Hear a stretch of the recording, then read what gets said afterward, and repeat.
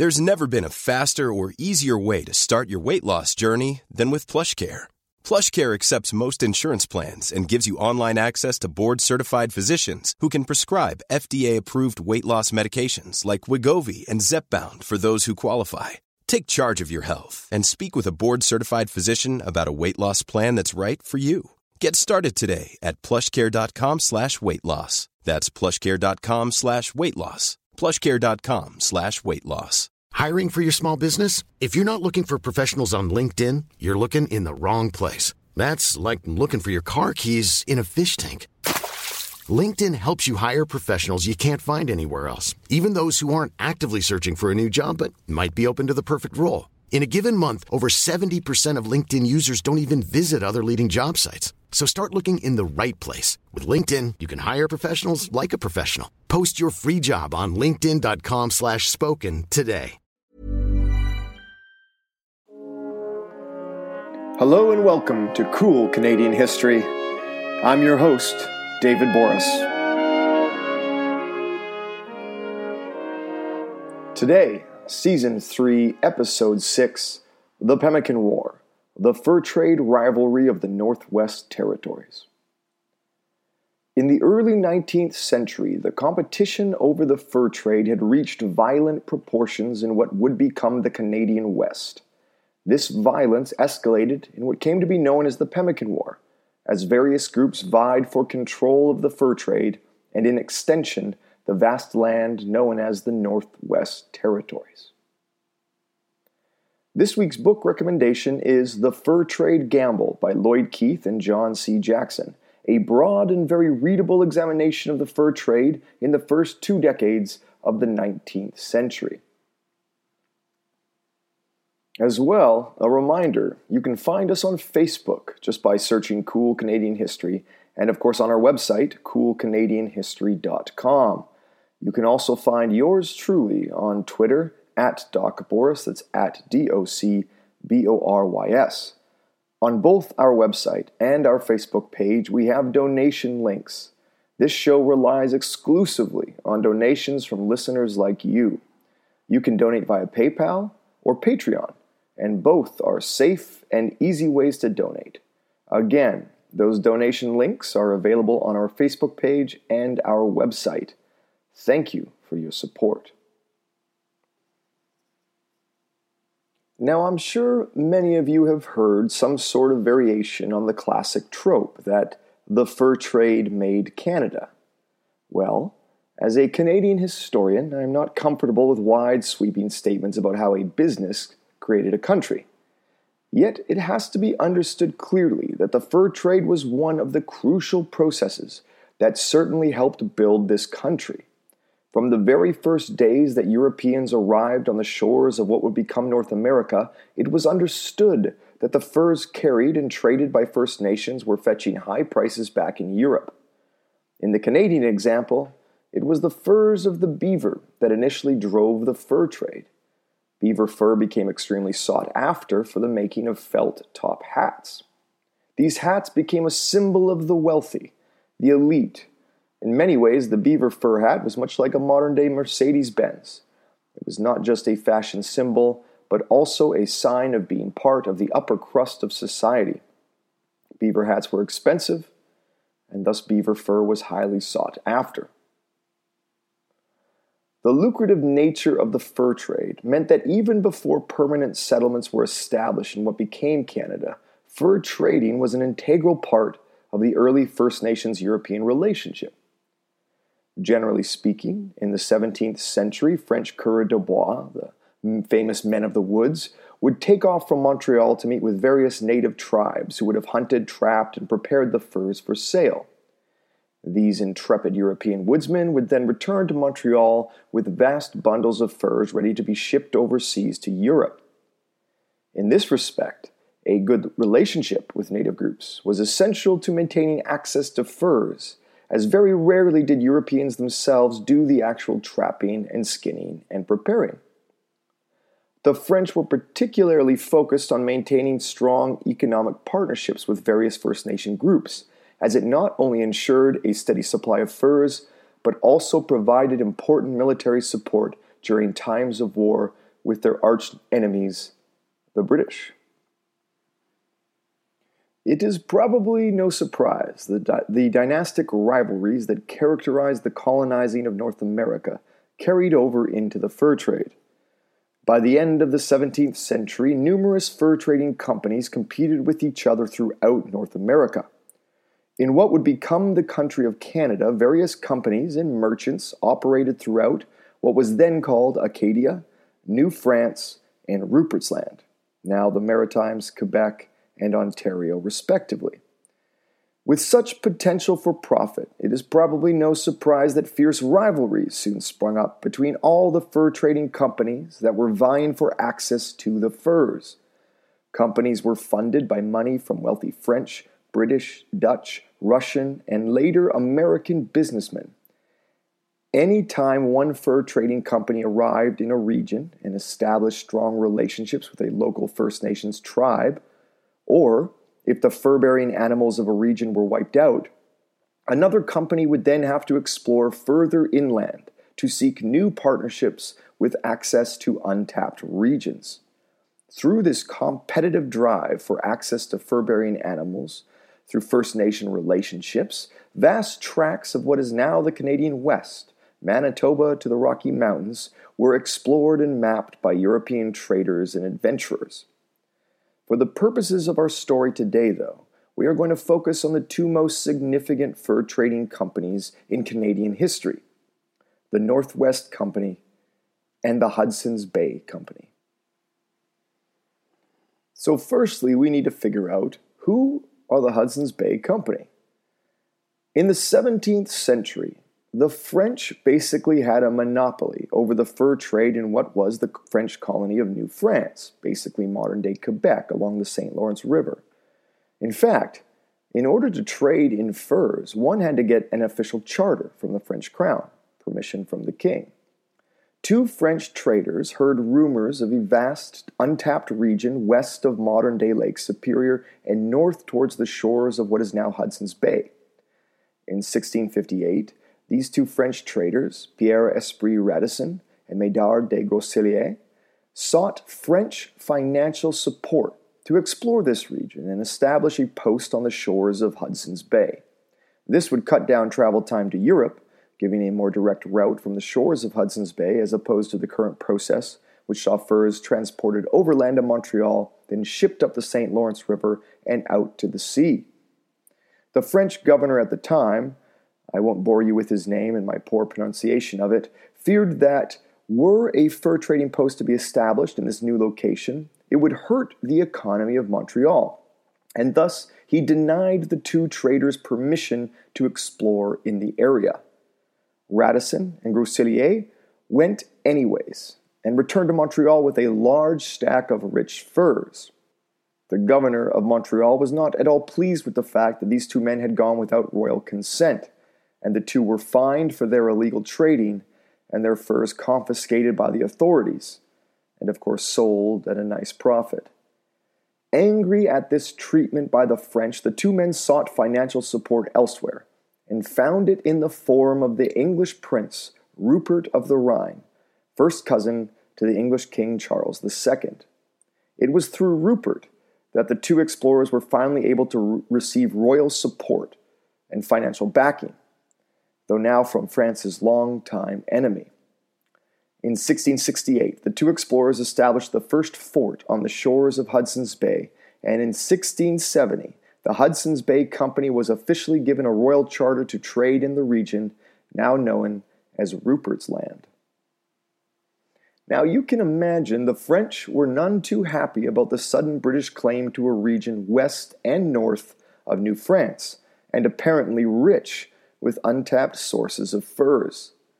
The tense global dynastic struggle for control of the continent was significantly increased because of the establishment of the Hudson's Bay Company in Rupert's Land. Essentially, the Rupert's Land was the drainage basin of Hudson's Bay. And the rivalry between the Hudson's Bay Company and the fur traders of Montreal began. Now, who or what was the Northwest Company? You see, the Northwest Company would become the biggest rival to the Hudson's Bay Company. would in fact come out of this Montreal merchant community. Essentially, the Northwest Company began as a loose alliance of various Montreal-based fur traders who sought to break the monopoly of the HBC. In 1784, the company was officially established, and by 1787 had merged with a few smaller fur trade companies to truly position itself as a financial and organizational rival to the HBC. At this point, if one looked at a map of Canada, one could trace the movement west of both these companies. As one company established a fort in, say, eastern Saskatchewan, the rival would establish one in central Saskatchewan. This leapfrogging is fascinating in that many of the cities of the Canadian West began as forts in this way. Fort Edmonton, Fort Calgary, even in British Columbia, Fort Victoria and Fort Langley were established as part of this rivalry. Many more were the basis for other eventual permanent Canadian cities. The Northwest Company, in fact, is perhaps most well known for backing some of Canada's most famous explorers, who in their efforts to outflank the HBC carved out much of the West, in particular British Columbia. Men like Alexander Mackenzie, David Thompson, and Simon Fraser were all working for the Northwest Company when they explored the regions that now bear their names. With the backing of the company, these Nor'westers, as they were called, pushed all the way through the Rocky Mountains and into the interior of British Columbia. So we've established who the two main companies are, and it's time now to get into the details of what became known famously as the Pemmican War. Essentially, by the late 1780s, the HBC and the Northwest Company were aggressively competing with one another for control of key trading routes and fur-bearing territories. In fact, by the early 1800s, the HBC stock had dropped dramatically, that is, their financial stock on the world market. And this had happened because it was perceived that the competition with the Northwest Company was crippling it. The tension between the two companies reached an all-time high in the region known as the Selkirk Settlement in the early 19th century. This was a large area that encompassed parts of modern-day southern Winnipeg, Saskatchewan, North and South Dakota, and Minnesota, essentially the entire watershed of the Red River that juts southwards from Lake Winnipeg. The Selkirk Settlement was named after the majority shareholder of the company, Lord Selkirk. Now, the Selkirk Settlement was technically owned by the HBC, even though it was fairly common for the Northwest Company to operate in the region. It is, after all, a very large region, and it was almost impossible to police the activity of any rivals. As well, groups of First Nations and Métis, people of mixed French Aboriginal heritage, also lived throughout the area and were in fact the dominant populations. Now, starting in 1811, the Hudson's Bay Company began to settle European, i.e. white, families in the Red River area around modern-day Winnipeg. By 1814, however, food was becoming extremely scarce in the new settlement, and the governor of the Red River settlement, that is the settlement around modern-day Winnipeg, his name was Miles Macdonell. Macdonell issued what has since become known as the Pemmican Proclamation. Essentially, he outlawed the sale of any foodstuffs to anyone who wasn't part of the Hudson's Bay Company and who didn't live in the actual Red River settlement. Specifically, this referred to the sale or trading of pemmican. This was a dried buffalo meat, fat, and berry mixture. It was a staple for many people in the region, and this proclamation would trigger the Pemmican War. You see, while the HBC could rely on constant source of supplies from Great Britain and their forts along Hudson's Bay, the Nor'westers had to rely on foodstuffs from the local Aboriginal and Métis populations. One of the key sources of food for the Northwest Company was pemmican, which local native and Métis would sell or trade to the Northwest Company. With the Pemmican Proclamation, it was now essentially illegal for the Northwest Company to purchase or trade for pemmican and other foodstuffs. This essentially meant the Northwest Company could not operate in the Red River area. This essentially meant that the HBC had eliminated, or tried to eliminate, their fur trading rival in the Red River area. Tensions reached a boiling point in March 1814 when armed HBC and Red River colonists encountered a team of Nor'westers at a Métis hunting camp. Both groups were there seeking supplies. The Nor'westers, however, were outnumbered and outgunned and were turned away by the larger HBC posse. Later that month, an armed HBC party seized a cache of foodstuffs from a company of Nor'westers.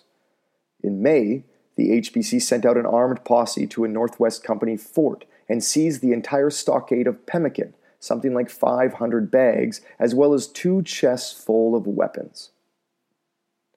At this point, both the HBC and Northwest Company began a low-intensity, tit-for-tat campaign, each one seizing and raiding each other's stores. Though generally non-bloody, both sides would intercept each other's convoys and under the force of arms confiscate food, weapons, and any other supplies. By late 1814, both the HBC and Northwest Company began to send reinforcements into the region. In fact, both companies were able to recruit both active and retired officers from the British Army to lead their growing quote-unquote armies. At this point, it seemed like bloodshed was almost inevitable. One must keep in mind that while the HBC had the advantage in numbers over the NWC had an advantage in their Métis allies. The Northwest Company had very strong economic partnerships with the Métis communities of the Red River settlement, and the Pemmican Proclamation had hit the Métis quite hard. As the Hudson's Bay became more and more aggressive, more and more Métis declared themselves for the Northwest Company. By the spring of 1815, both sides were actively engaged in low-intensity conflict. A tit-for-tat cycle of violence existed. Northwest Company gangs, often made up of Northwest Company employees, Métis and First Nation warriors, would rob, steal, destroy, and even kidnap HBC property and personnel. The Hudson's Bay Company would do the same. What's interesting is that both companies claimed to be acting within legal frameworks, meaning men were not kidnapped, they were arrested. Foodstuffs were not stolen, they were confiscated. Many of us have those stubborn pounds that seem impossible to lose, no matter how good we eat or how hard we work out. My solution is PlushCare. PlushCare is a leading telehealth provider with doctors who are there for you day and night to partner with you in your weight loss journey. They can prescribe FDA-approved weight loss medications like Wegovy and Zepbound for those who qualify. Plus, they accept most insurance plans. To get started, visit plushcare.com/weightloss. That's plushcare.com/weightloss. Incredibly, no one had yet to be hurt in this odd period of brigandage.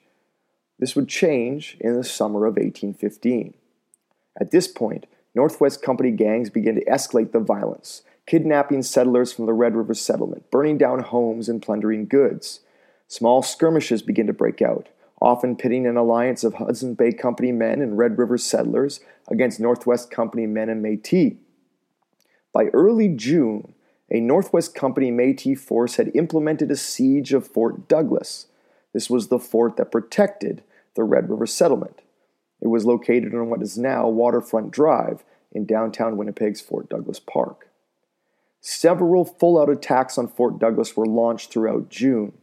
Interestingly, famous explorers Simon Fraser and Alexander Mackenzie participated in this siege. They were, in fact, the ones who delivered the terms of surrender to the Hudson's Bay Company governor inside the fort. This governor, Miles Macdonell, saw his situation as hopeless and on the 22nd of June 1815 turned the fort over to the Northwest Company. It was promptly burnt to the ground, and the remaining settlers were forced to flee. Over the next year, both sides continued to conduct small raids against one another. The Hudson's Bay Company launched an armed schooner onto Lake Winnipeg to deny the Northwest Company use of the lake. The Northwest Company continued to harass Hudson's Bay Company settlers, and both sides continued to attack each other's forts, steal each other's supplies and goods. The climax of this long struggle between the two companies would come in June 1816 at a place called Seven Oaks, or known by the Métis as Frog Plain. The site of this battle is actually located in modern-day Winnipeg in the West Kildonan district at the intersection of Main Street and Rupert's Land Boulevard. A Northwest Company detachment of about 65 men, led by a man named Cuthbert Grant, was on its way to a Northwest Company fort to sell goods they had recently stolen back from an HBC party. On their way, they encountered an HBC detachment of about 28 men, led by the new governor of the Red River settlement, Robert Semple. Semple had replaced MacDonald in November 1815 after MacDonald suffered a nervous breakdown. Though representatives from both parties attempted to talk it out, things got heated quickly and a shot was fired. The HBC claimed it was one of the Northwest Company Métis that fired the shot, though a later royal commission was almost certain that an HBC man fired the first shot. Regardless, what ensued was a slaughter.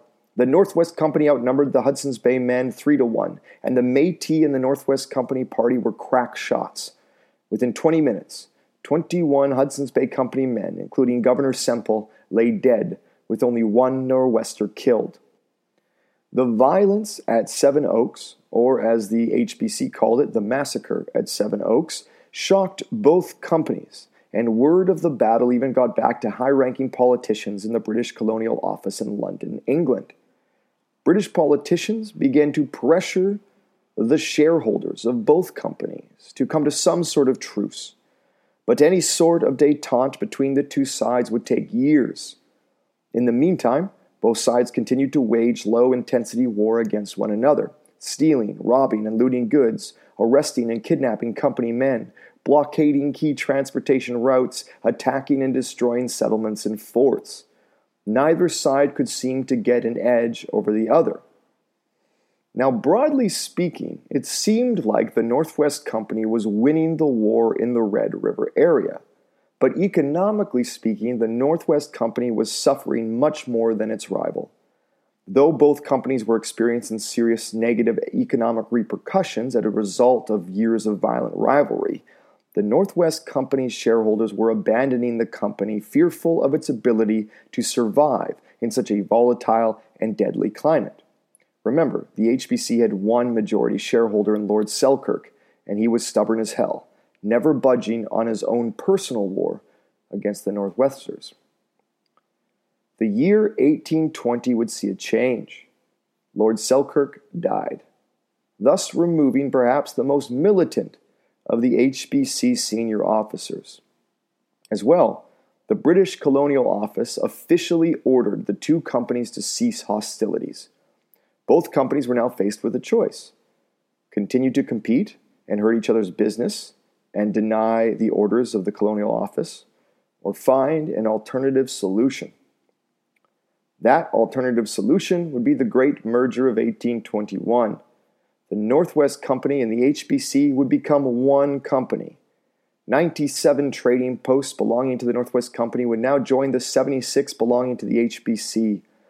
The company, this new merged company, after much heated debate, kept the name the Hudson's Bay Company, with its headquarters in Lachine, near Montreal. Most of the Northwest Company men were given similar rank and position within the new HBC hierarchy. The Hudson's Bay Company now had a monopoly on the fur trade in British North America and survives well into the 21st century. Thus, the merger of 1821 ended the Pemmican War for good. Though in the 1980s, a mysterious company purchased several Hudson's Bay Company outlets in the Winnipeg area. The name of these new stores was the Northwest Company. A reminder, you can find us on iTunes, you can find us on Facebook, you can find us on SoundCloud, and you can find us at our website, www.coolcanadianhistory.com. And of course, you can find me on Twitter, at Doc Boris, that's at DOCBORYS. I want to thank you for listening.